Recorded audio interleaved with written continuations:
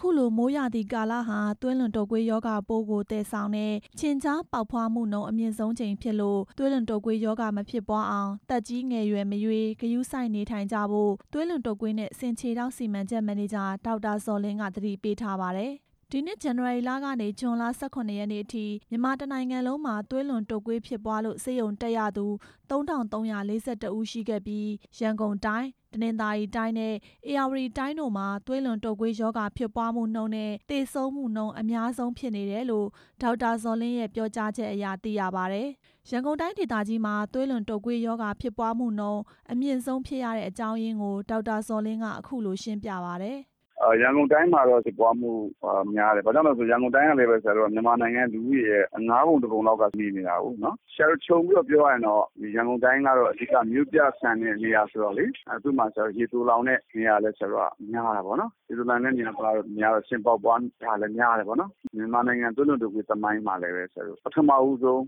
းရောဂါစတင်ဖြစ်ပွားတဲ့တိုင်းဒေသကြီးဖြစ်ပြီးတော့မှဆိုပထမဦးဆုံးရောဂါဆိုရင်စတင်ဖြစ်ပွားခဲ့တဲ့နေရာဖြစ်တဲ့သူ့ရဲ့ရောဂါအမြင့်တွယ်မှုကလည်းများတယ်လေ။လူဦးရေလည်းများတယ်ရေတူလောင်မှုများတယ်ယောဂအမြင့်တွယ်မှုလည်းများတာဖြစ်တဲ့အတွက်သူကတော့နှစ်စဉ်များပြတဲ့အနေအထားမျိုးဆိုရှိတာပေါ့နော်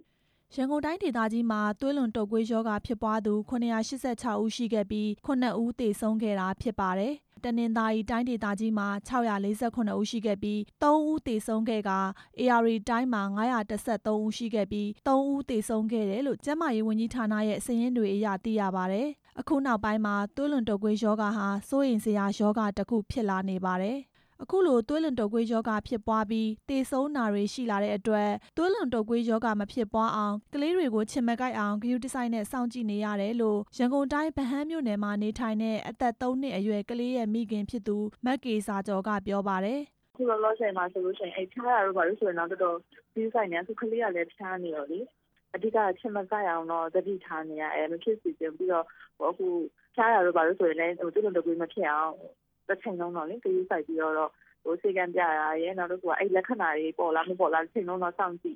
ြည့်နေရတာပေါ့နော်သွေးလွန်တုပ်ကွေးရောဂါမဖြစ်ပွားအောင်ကာကွယ်တဲ့အနေနဲ့အိမ်တိုင်းမှာခြင်ကြားပိုးလောက်လန်းမရှိအောင်ဆောင်ရွက်ဖို့အဓိကအရေးကြီးပါတယ်။ဒါအပြင်ဖျားနာရာကနေရုတ်တရက်အဖျားကျပြီးခြေပြားလက်ဖျားတွေအေးတာအစာမစားတာရေမတောက်တာနှာခေါင်းသွေးယိုတာဝမ်းမဲတာဗိုက်နာတာမကြာခဏအန်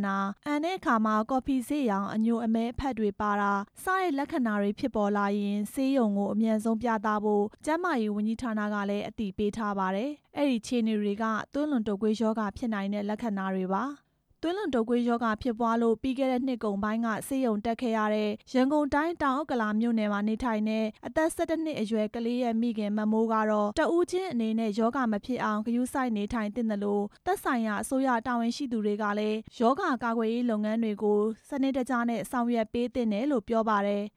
ပထမတစ်ကြိမ်သွေးလွန်တုပ်ကွေးဖြစ်ပြီးတဲ့ကလေးရပေါ့နော်နောက်ဆက်တစ်ကြိမ်သွေးလွန်တုပ်ကွေးဖြစ်ရင်ပို့ပြီးတော့မှပြင်းထန်တဲ့ဆိုးရတယ်လို့ပြောင်းရပြောလိုက်တဲ့အတွက်ကြောင့်မလို့အမကတော့သူ့ကိုအချိန်မကိုက်တဲ့စီကိုလိမ့်ခိုင်းတာပေါ့နော်နောက်ပြီးသူ့ကိုလည်းအဲ့လိုတစ်ချိန်လုံးကိုကဖျားနေသလားမဖျားဘူးလားပေါ့နော်ကိုကအမြဲတမ်းစောင့်ကြည့်နေတာပေါ့ကျန်တဲ့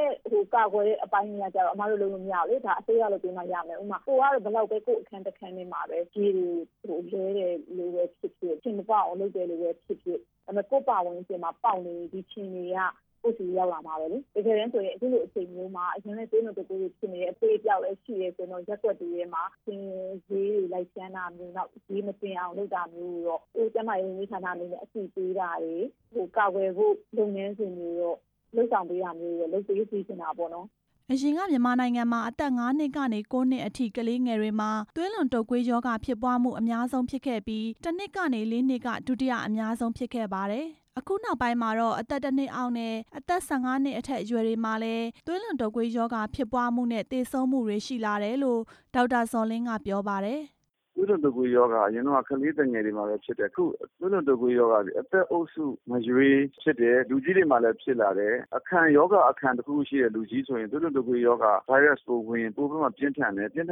အသက်ဆုံးရှုံးနိုင်ကြီးလည်းမြင့်မားလာတတ်တဲ့အနေအထားလေးတွေ့နေရတာပေါ့နော်နောက်ချက်ကအရင်တော့ဆိုလို့ရှိရင်မြန်မာနိုင်ငံသွေးလွန်တုပ်ကွေးရောဂါဖြစ်ပွားမှုမှာတချို့သောလများမှာဥပမာဆရာတို့ကပြောရင် January တို့ February ပေါ့နော်ဒီဇင်ဘာတို့ပေါ့ဒီလိုလတွေမှာဆိုရင်သွေးလွန်တုပ်ကွေးကြောင့်ဆေးရုံတက်တဲ့လူနာတယောက်မှမရှိတဲ့လတွေရှိခဲ့ဘူးလေဟိုးရင်းနှစ်တည်းပေါ့နော်နောက်ပိုင်းတစ်ဖြည်းဖြ ဖြည်းနဲ့လစဉ်နဲတာပဲရှိမယ်ဆေးရုံတက်တဲ့လူနာမရှိတဲ့လရဲ့လို့ဆရာတို့မရှိဘူးဖြစ်လာဒီကူးစက်မှုကတစ်နှစ်ပတ်လုံးရှိလာနေတယ်ဆိုတာလည်းပဲဆရာတို့ပြောချင်တာဖြစ်တယ်သွေးလွန်တုပ်ကွေးရောဂါမဖြစ်ပွားအောင်ကျန်းမာရေးဝန်ကြီးဌာနအနေနဲ့လည်းကာကွယ်ရေးလုပ်ငန်းတွေကိုတိုင်းနဲ့ပြည်နယ်အလိုက်ကွင်းဆင်းဆောင်ရွက်နေတယ်လို့ဒေါက်တာဇော်လင်းကဆိုပါတယ်